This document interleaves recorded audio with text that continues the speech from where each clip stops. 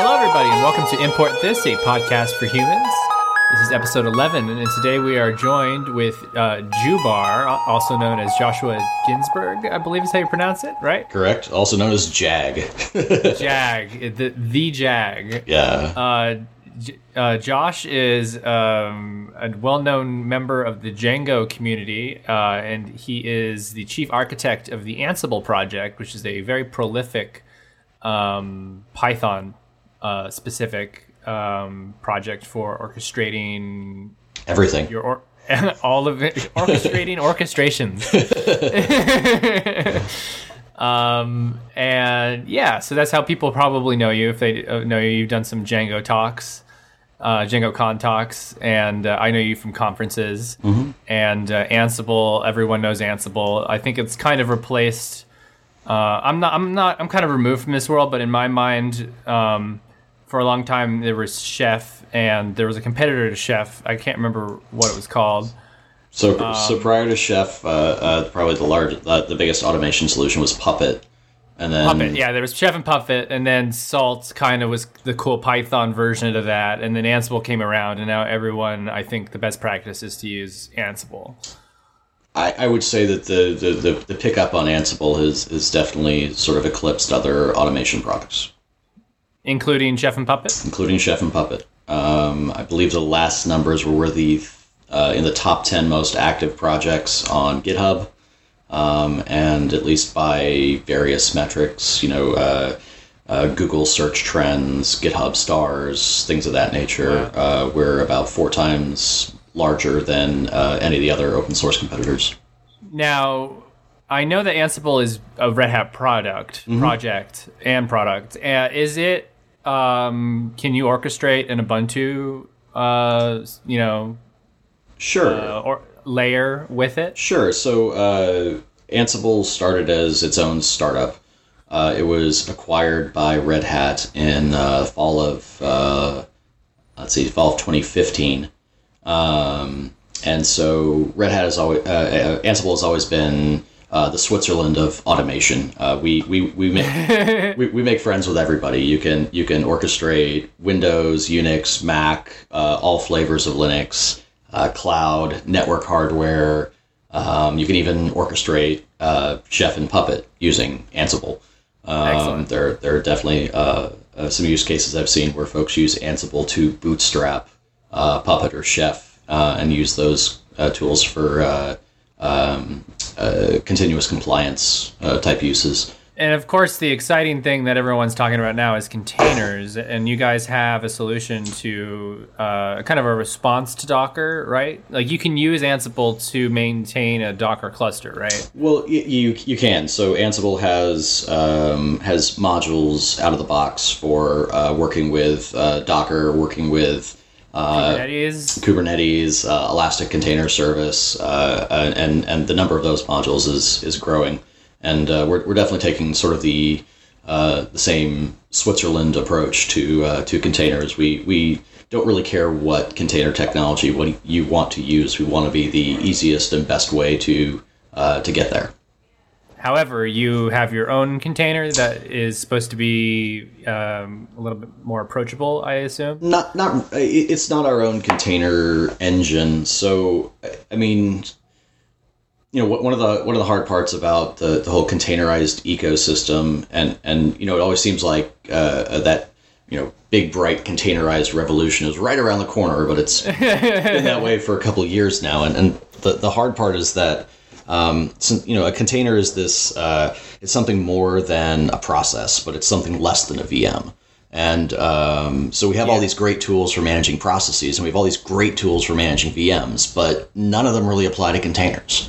And so every single tool and best practice and everything we've learned in the last 30, 40 years of IT, throw it out the window, because containers doesn't even... And if you look at a Docker file, like, we're back to writing shell scripts again.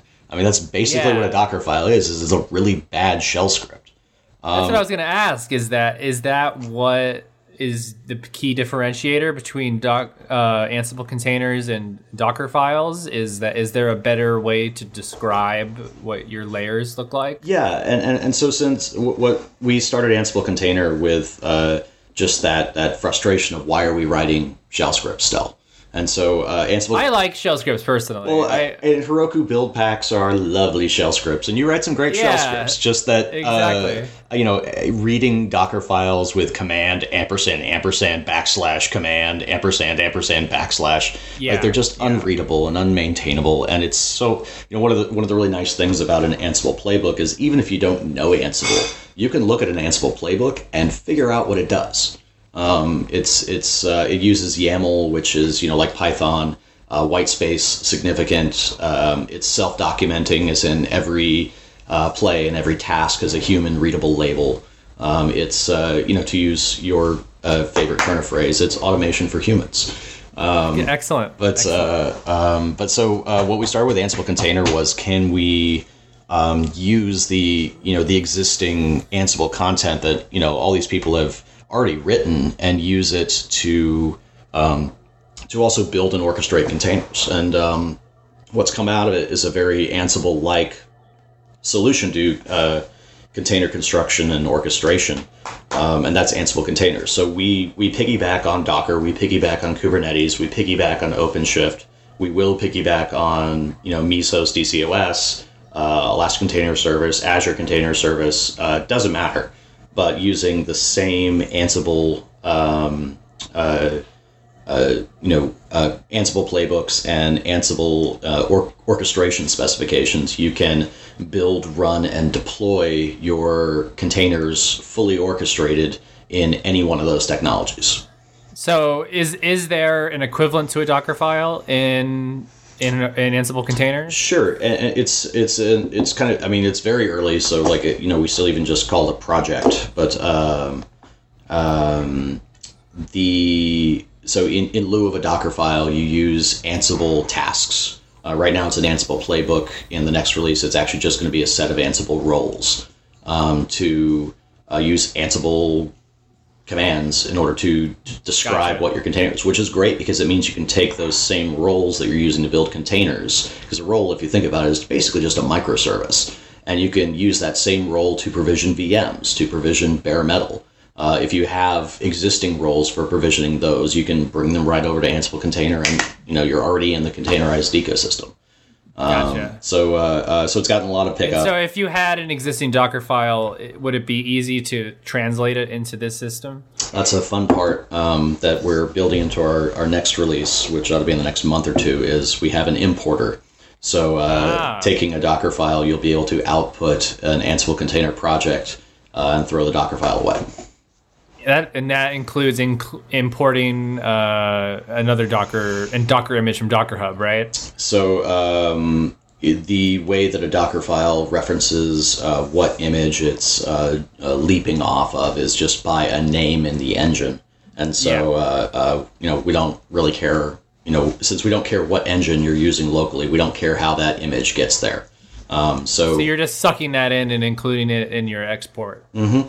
Exactly. That's fantastic. So you get the whole stack right there, and it's all converted, and then you can go from there. And is this is the output looks like YAML? It is YAML, or is there Python mixed in there? So Ansible itself is all Python, with the exception of the Windows parts, which are all in PowerShell. But Ansible is very modular, so all the parts are removable and replaceable. Plug-in kind of system. What's nice is the parts that actually operate on remote systems themselves don't have to be Python, but they are, all the ones included with Ansible are Python. So you can write modules to configure remote systems in Bash, Java, Ruby. Yeah, what is needed to control a system remotely? Is it just an SSH server, or do you need some kind of a Python client? So usually it's SSH, or for Windows it's WinRM. But again, the connection itself is a pluggable component. So for example, in Ansible Container, we don't use SSH to build the target containers. We use the Docker engine itself. So Docker can be a connection plugin for Ansible. Use the HTTP API for that? Actually, it's just a sub process out to Docker exec.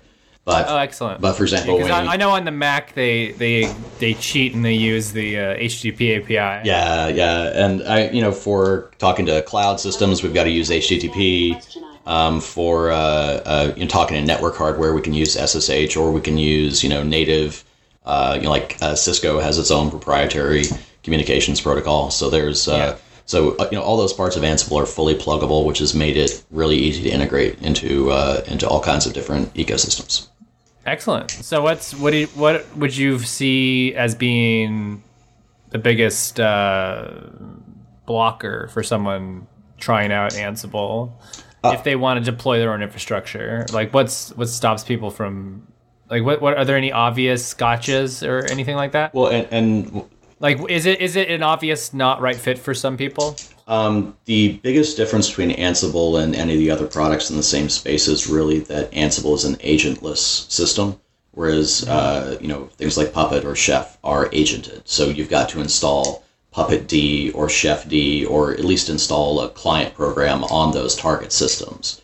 But since Ansible's transport is just SSH, you don't really need anybody's permission to use it.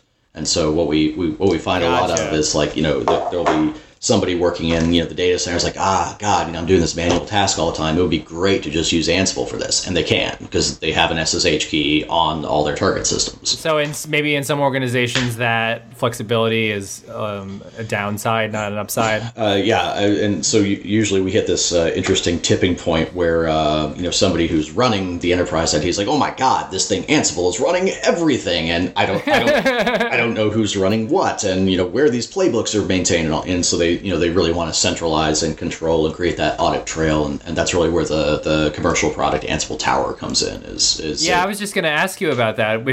So Ansible is one of those interesting projects where there's a split between open source and paid products, and it seems to be very sustainable for Red Hat. And I was going to ask you what the split is. I'm aware of Tower, which is a for-profit product that is not open source, correct? Not currently open source, but we have committed to open sourcing it. Though given that Red Hat's a public company, we can't make speculations about that timeline. Gotcha. So what does the breakdown look like? What can I pay for if I want to? So under the hood, Ansible Tower is using Ansible, the same free Ansible that you can get off GitHub. The same batteries included. There's so I could build my own Ansible Tower if I wanted to. Much good may it do you. But no, Ansible Tower is a secured web API to centralize playbook repositories, centralize credentials, centralize inventory, delegate role-based access control to who can run what playbooks against what systems using what credentials. It's effectively the AWS console for your infrastructure. That would be something similar, and like AWS's architecture, it's a web API first product that we have a HTML client to and a CLI client to, but you can also interact directly with the API. And do you have something like Bodo for it? Sure, it's called Tower CLI.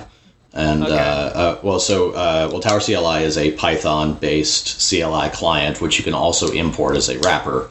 Gotcha. But Ansible Tower is Django. It's Django REST framework.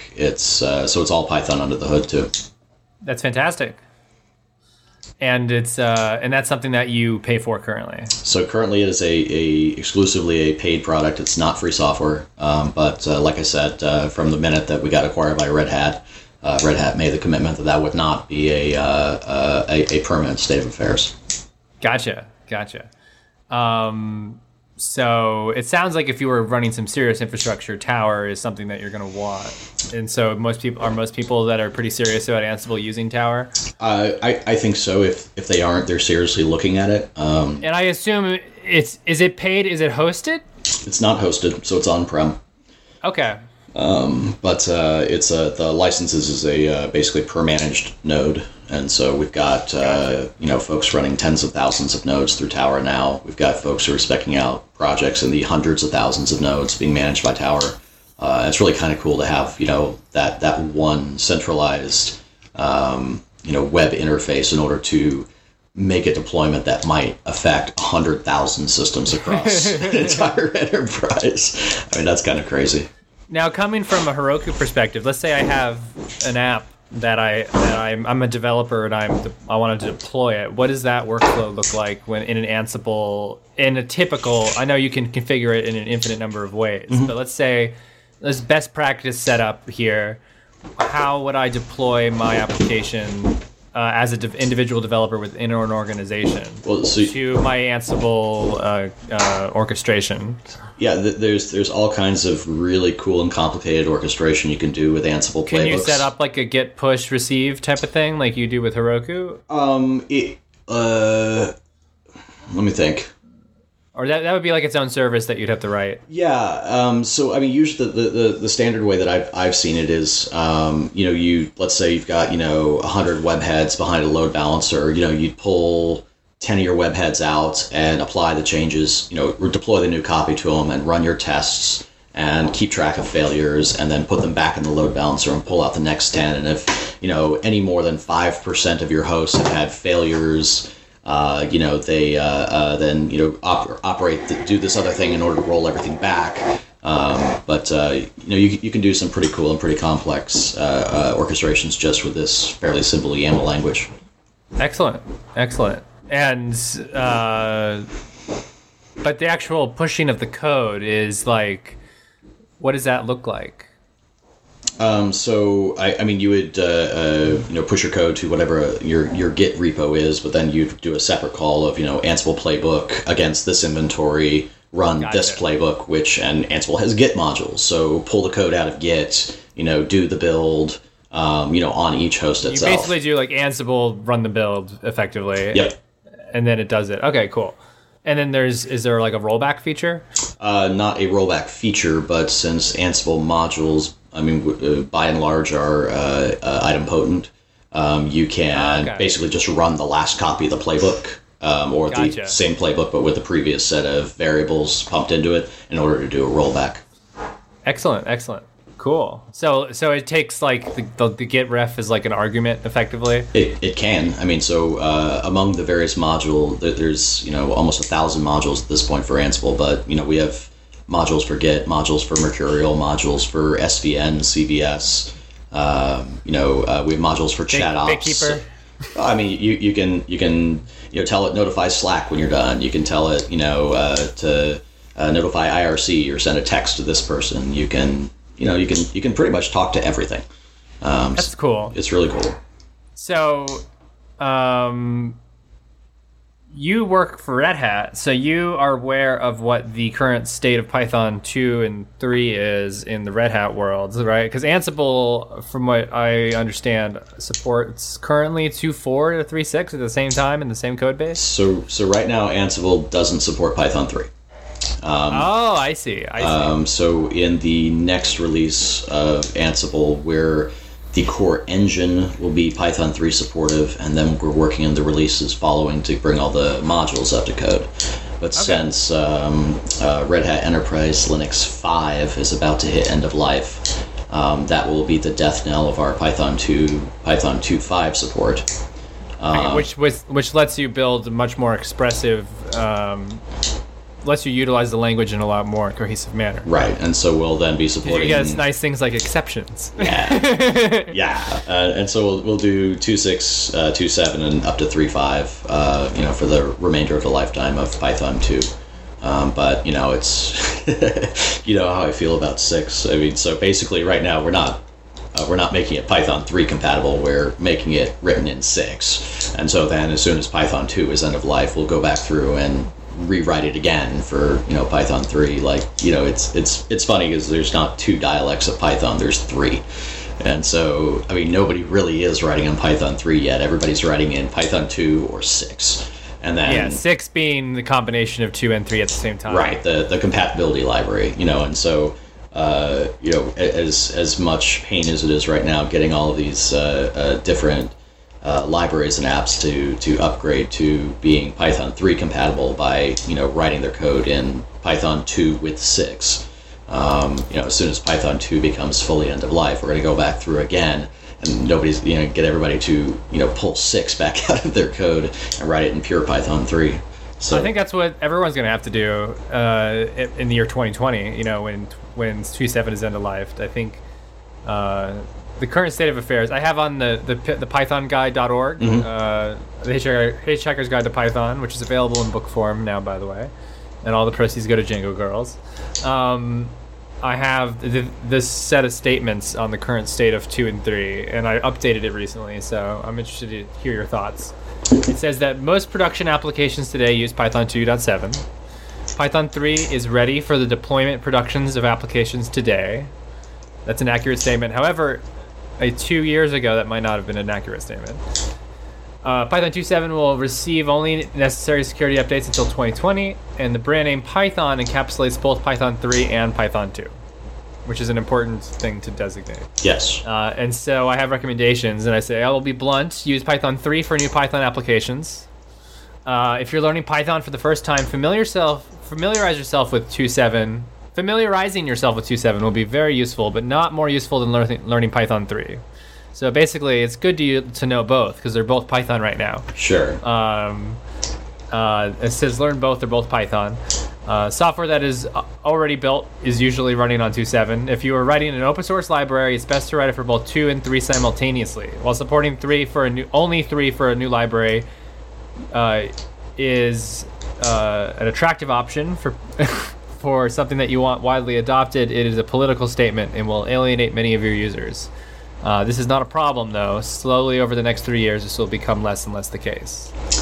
So I would never start we did actually consider with Ansible Container, do we just want to write it in Python 3? And the answer was a very resounding no. Because, That's because you're writing a library. Or you're right. Even if it's not a library, it's something that's running across multiple systems. You're not writing something like a web app that you're deploying to just like your own infrastructure. Correct. So if you're writing something which you control the entire runtime, and the distribution that you're using is one that supports Python 3 as its preferred interpreter, then sure, that's great. But if it scares me to tell you how many folks are still running RHEL 4, RHEL 5, RHEL 6 out there.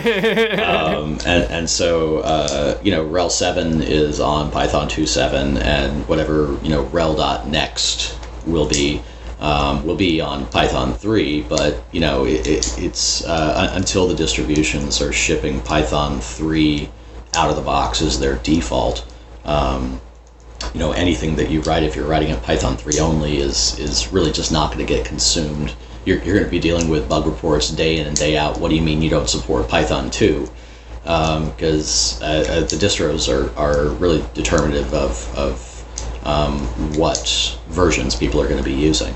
Yeah, I get that impression from people who work for those companies a lot. There's also, what's his name, Nick Coughlin, who works for Red Hat as well. Mm-hmm. And he's very adamant about the fact that the distros kind of do determine what people are using quite a bit, more than we realize, I think. Yeah, I don't think it's underappreciated. I think it's lightly resented, because Python 3 has been under active development and has been blessed for production use for quite a while now. And since 3.3. Yeah, and still, the latest Red Hat Enterprise Linux CentOS is still on Python 2. Ubuntu Trusty is still on Python 2. And so until the users of those distributions, kind of fall off the map, we're still going to be having to write code which supports Python 2, which, right now it means that everybody who wrote Python 2-centric applications is writing Python 2 plus 6. Everybody who's starting new applications is writing Python 3 plus 6. But, it's going to be till 2025 before, we've really gotten 6 out of the mix, and we're finally on a pure new Python 3 world ready to do this whole thing again when they decide to start doing Python 4. I'm a little. Well, yeah, I'm really curious. Do you know if Red Hat, if they have an official statement on? I mean, because Python.org, or is EOLing Python 2.7 in 2020. That doesn't mean what Red Hat is. Well, so Red Hat... Because Red Hat often supports things beyond their end of life. Right, and so Red Hat Enterprise Linux 6, as long as it is within life, will be Python 2. Red Hat Enterprise Linux 7, as long as it's within end of life, will be Python 2. And it won't be... Off the top of your head, what the year range is on that? Lord, there is a year range for it, and then there's the later year range for it for the people who want to pay for it. Then there's the even later year range when people want to pay for it. Let's see, RHEL 6 EOL is... So just because that's my point I'm making to our listeners is that just because Python is the official Python organization is end of lifing 2.7 doesn't mean that it's actually being end of lifed. It is going to be maintained, and security patches will be made available for Red Hat users beyond that date. Yes, so let's see. Red Hat Enterprise Linux 7 will be EOL'd in 2024. Red Hat Enterprise Linux 6 will be EOL'd in 2020. So we're going to be dealing with Python 2 for quite some time to come.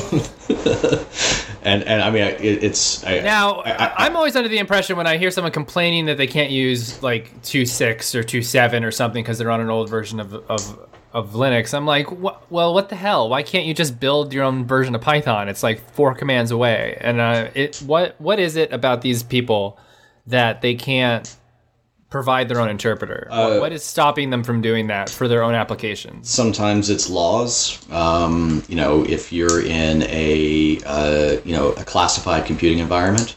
I understand that. That makes sense. But that's not the majority of these people. And the majority of these people just want to rely on the system for their Python. And like when you're on a Mac, you're not even supposed to use the system Python because it's modified and it's linked against a bad SSL, OpenSSL, and there's like all these reasons not to use it. Mm-hmm. So everyone provides their own Python. Well, so I don't. Well, you should. You should. I use the Brew OpenSSL, but I still use the Python that came standard with. I highly recommend Brew install Python. Okay, I'll check it out. Yeah. But I mean, it's one of those areas I think containers will really help a lot. Because once we start running our applications not as processes but as containerized, process trees effectively, you can have a base system that's running on RHEL 7, RHEL 6, but run a container on it that's running RHEL 8 whenever that happens. So I think the fact that containers can bring their entire OS with them will alleviate some of that pressure. But, InfoSec policies and business reliability policies in some companies, like, you or I might look at them and say they make no sense, but that's what they are. The folks running large banks, large investment houses, they don't have the flexibility to go, oh yeah, sure, we're just going to across the board upgrade everything from RHEL 6 to RHEL 7. That's the operational livelihood of the entire company there, and there's just too much at stake. So change of topic.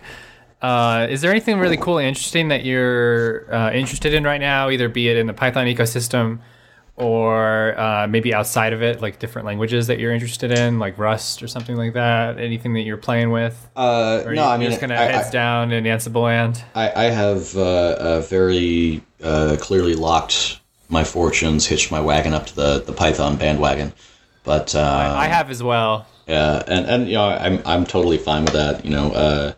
I think that's an interesting frontier is going to be things I'm keeping an eye on are things like the PyB that's trying to bring Python to mobile application land. I'm not familiar with this. PYB. Oh, Beware. Oh yeah, them. Yeah. Yeah, Beware is fantastic. Yeah. And but also on the other end, they give every contributor to the project a physical coin. I know. A challenge coin. I've seen pictures on Twitter. I need to get a brickable phone so that I can start playing with it. But also, on the other end of things, what's going on with WebAssembly and the idea of bringing every language to be an in-browser scripting language. WebAssembly? I haven't heard of this yet. Yeah, so it's sort of an effort to create a universal byte. Somebody realized that every major browser is written in C++. And so, so there's really no reason why they couldn't create a sort of universal bytecode that JavaScript got compiled to in order to run in a C++ program. But if you can compile JavaScript to that, then you could also theoretically compile other languages to that.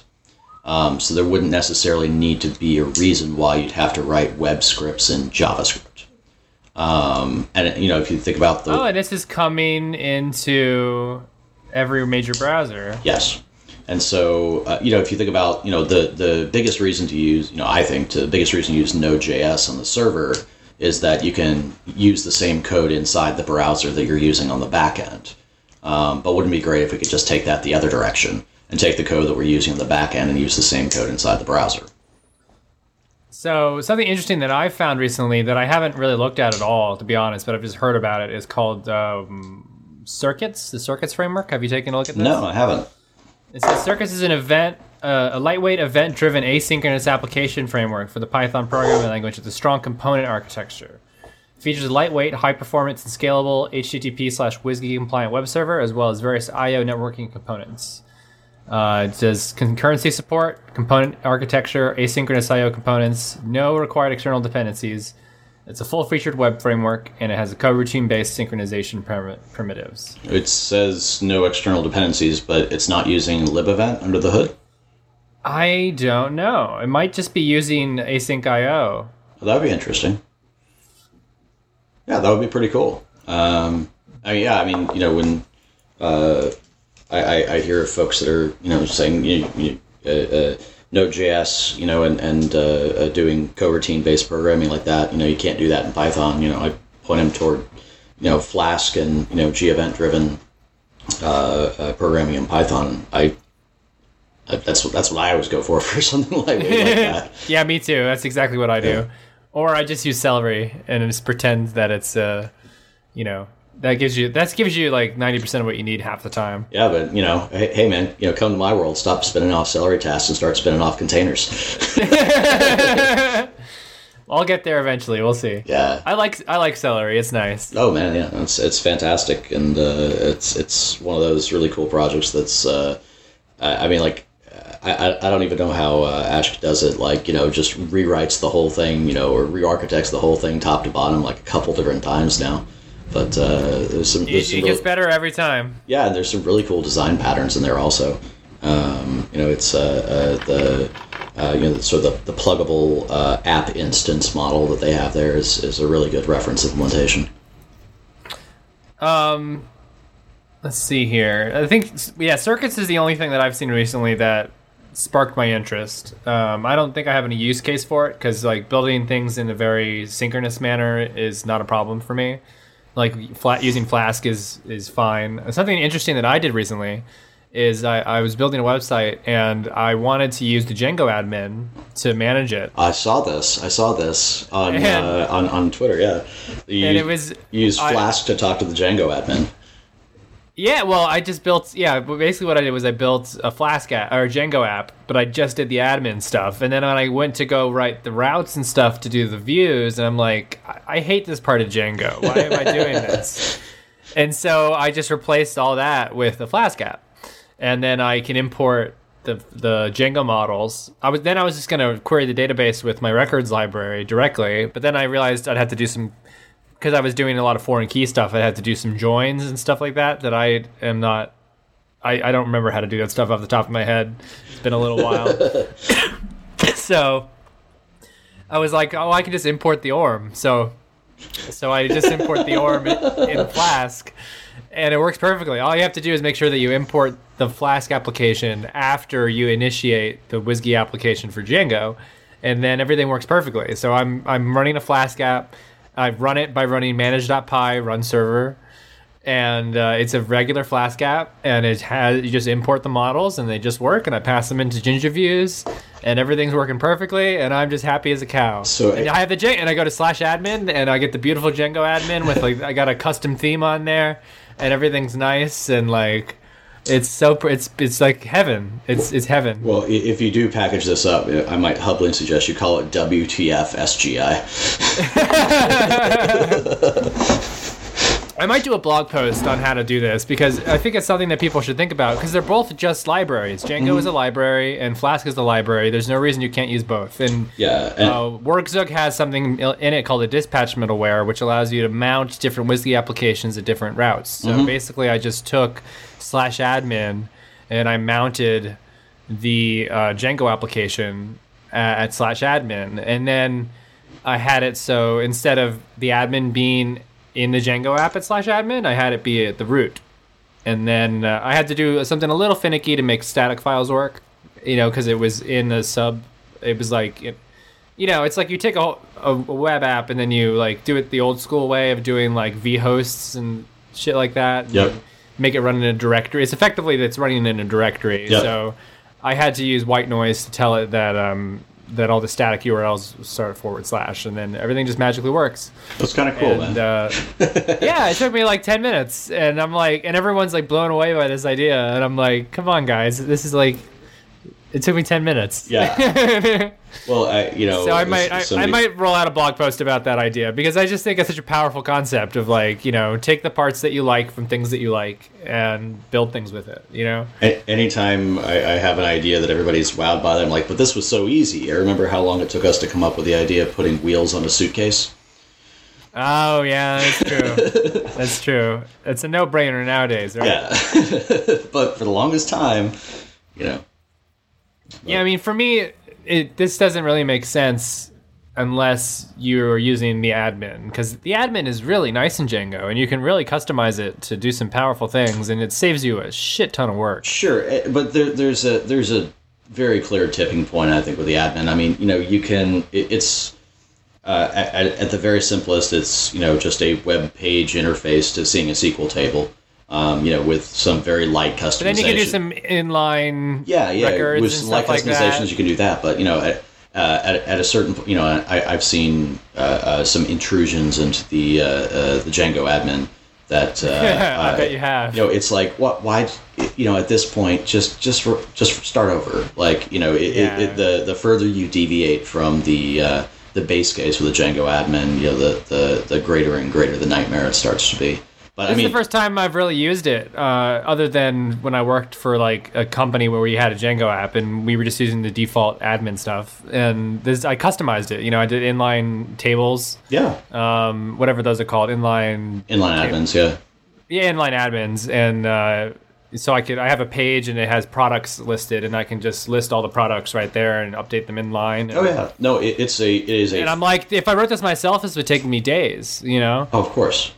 No, it's an absolutely fantastic, incredibly flexible, and very resilient app. And it's clearly... And I really like the fact that I could even load a custom theme for it called Django Suit, and it looked really nice. And then I did with the inline tables, I did 10 different products on this page, and then I missed a required field on one of the the top at the very top, and I hit save, and if I built this thing myself, I would have lost all that work, but it didn't. It saved everything. It didn't lose any of my work. Yeah. It just oh, you missed a field, and I'm like, man, this thing is so nice. I just really admire the craftsmanship that's gone into it when you use it the way it's intended. Yeah, and it's also, I think, even more impressive because if you truly think about it as it is itself a Django app, this one has been in existence since the start. Back, let's see, so Django's 1.0 was in 2008. So, I mean, for almost 10 years now, it's been a, production grade app that's gone through, and follow the evolution of the Django framework, and even prior to 1.0, leading up to 1.0, they completely ripped out the way that they did models, and they completely ripped out the way that they did forms. And still the admin application's been able to track that progress. Because you've built things that have lasted for years. I've built things that have lasted for years, but I've never built something that's been like widely used for 10 years.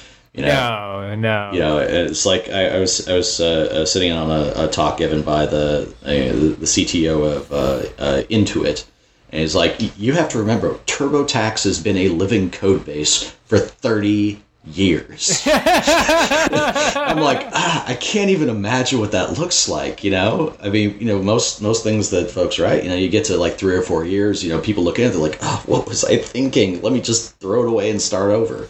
But these sorts of. I'm curious how old Request is. Let me take a look. I think it's 5 years old. I'm pretty sure, but it might be 6 now.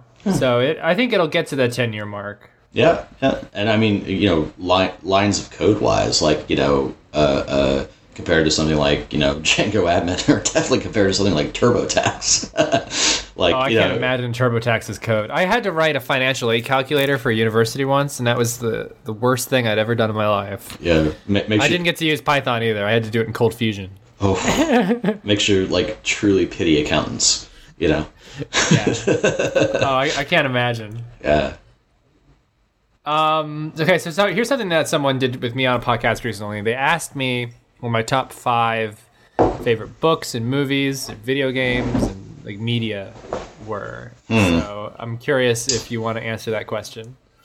Yeah, I can do that. So I've never, when I was in college, I had a wicked StarCraft addiction.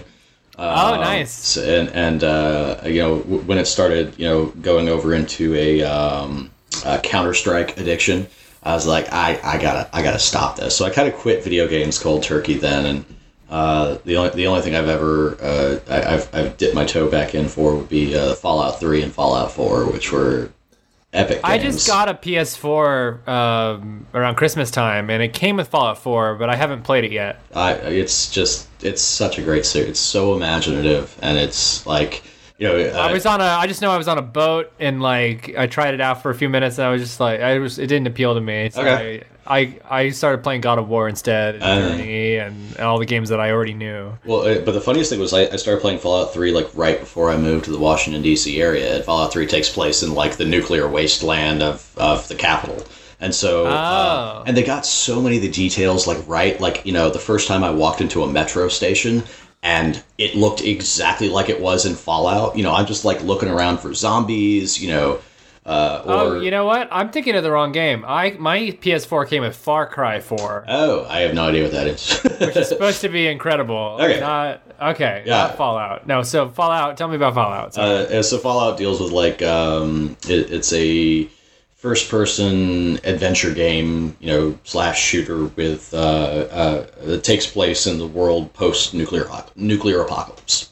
Gotcha. And you survived by living in a fallout shelter, and then you escape and explore the ruins of a major city.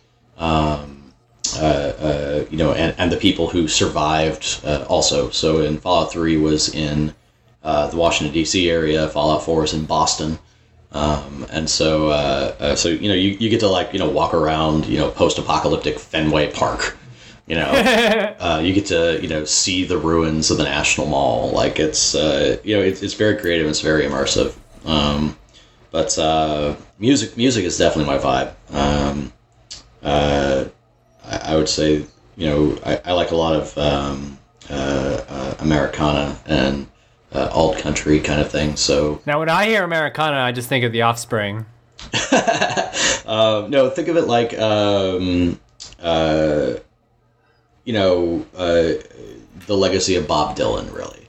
So gotcha. It's somewhere in the folk, bluegrass, rock kind of genres. But I first got turned on to that with there's a pair of guys who were recorded between like 1987 and 1993, I want to say.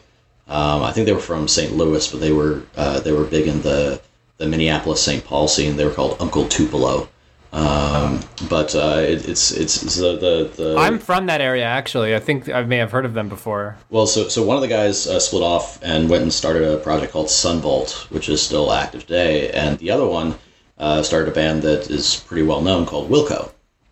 But those two guys, and then there was another band out of I want to say North Carolina called Whiskey Town.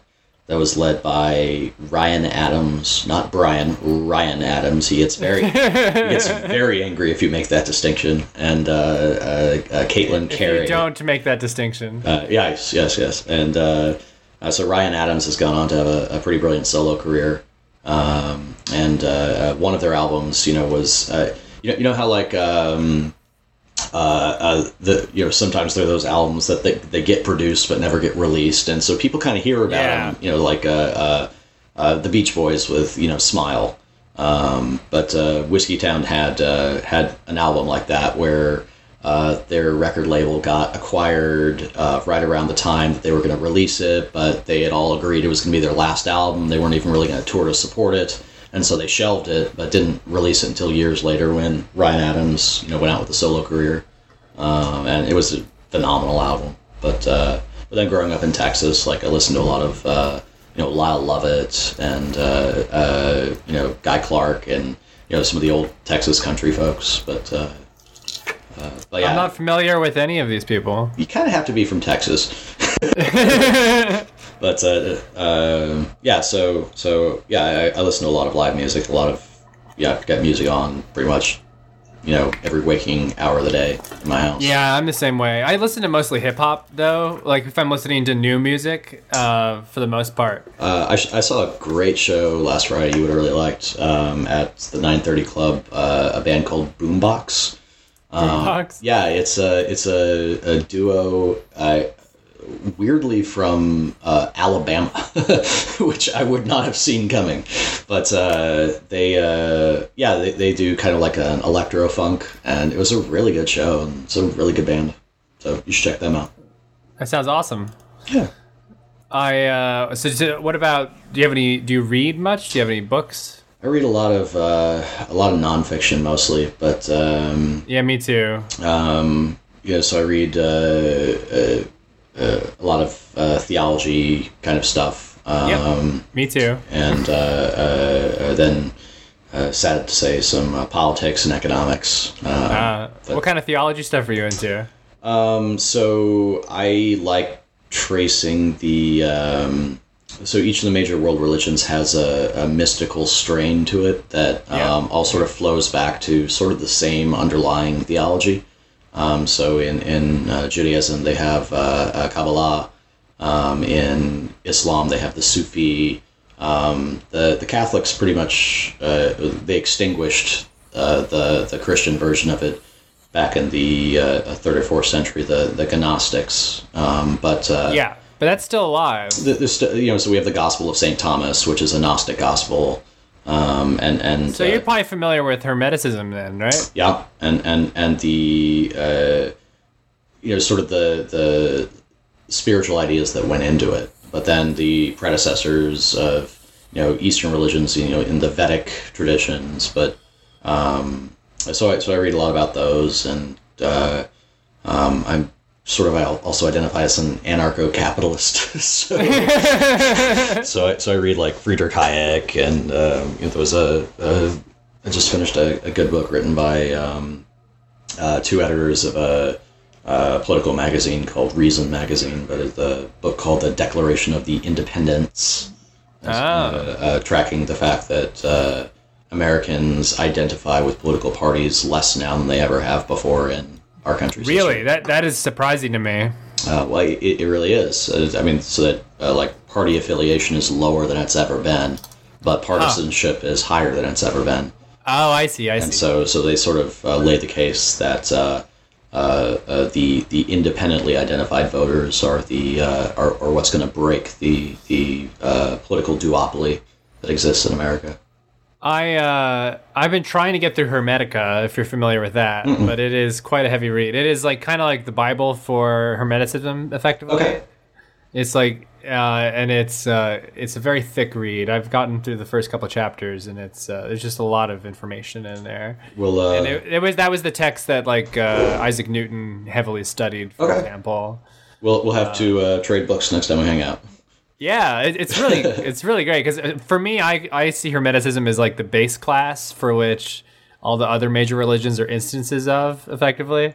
Or it can be viewed that way. If I'm not saying that, I'm not asserting that they are they are instances of this base class, but I think that's the claim that Hermeticism makes, is that it is that base class. I love how folks in our industry find ways to apply programming metaphors to any part of any conversation subject we use. It's the best analogy that I know. Yeah.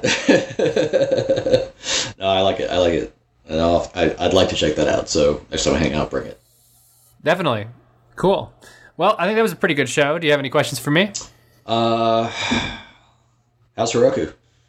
Heroku's going great. I'm not planning on leaving anytime soon, so that's good. Okay. We just launched automatic scaling for performance in larger dynos. So if you have a performance dyno, you can configure it to scale between by default it's like 0 to 10 or 1 to 10.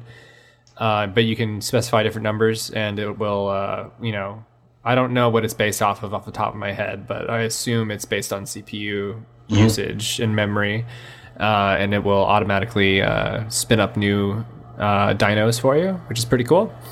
There were some third-party things that provided that before, but now it's something that we offer.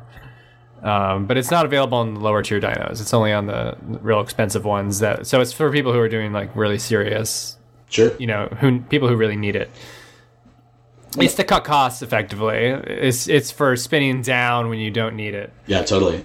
No, I have always loved Heroku, and I think Heroku successfully brought to VMs what the dream of containers still lies in the future. And we have beta container support. It's really nice. That's my only experience with Docker, is actually using Heroku's version of it, and playing with it locally. But I've deployed a lot of containers. I have a Docker image built for Miniconda, and which is great. It allows you to install any scientific Python package and deploy it to Heroku very easily. Which is fantastic because the default build pack doesn't support like libfortran and all this stuff that like SciPy requires. Yeah. So until further improvements are made in that space, the best approach is to just use Docker. And it's pretty great. So if you Google Heroku container registry, you can find information on how to use that, and it accepts any Docker image you want to throw at it. So you can run anything on Heroku now. Yeah, I mean, like something I think would be interesting for y'all to put together is actually build packs as container image layers. So, I mean, that has definitely never been discussed at any point. Well, so like if you look at Red Hat's OpenShift container hosting service, one of their container builder concepts, they call it S2I, source to image. But effectively, it's just build packs. And so, you say, hey, this GitHub repository has my Node.js application, turn it into a container for me. And it does. But then it's hosting it for you on the OpenShift platform. And, effectively, you guys could do the same thing with build packs. And you could do the, I used $D multi-build pack builds all the time because, you need you need apps dependencies in order to, oh, God, I remember trying to do, I had to do SAML2 based authentication in a Heroku project once, and so getting libxml sec1 jammed in there using apt file was really interesting. But we might have something up our sleeves coming down the road that is not going to look like what you're talking about, but something even better. So, because I mean, like but we might not. Who knows? I can't really speak to it. But it's because the developer experience around installing packages and stuff like that is going to get a lot better in the foreseeable future. So, because the slug that you guys end up building at the end of the build pack process, all you really have to do is throw a JSON file at the root of it, and you've got a container. Yeah. Which in terms of, I think you guys are still on AWS. Like it throws all kinds of interesting hosting spin up, spin down possibilities into effect. But there's so many things that we could do. Yeah. It's a matter of what. Just because you can do something doesn't mean you should do something, though. Evil laugh. Yeah, but there's many options for us. But I'm really excited about what we do have coming down the pipeline, because it's going to make the experience around like the libsec 2 thing a lot better, and it's gonna resemble more like a container file, but it'll be different. That's all I can say. Cool. All right, man. Yeah. I'm looking forward to seeing it. Yeah, it'll be exciting. Imagine having we'll see what the future holds. Sounds good, man. Well, thanks for having me on here. It's been a lot of fun. Yeah, definitely. Thanks for joining, and to all of our listeners, thank you very much, and we'll see you next time. Adios.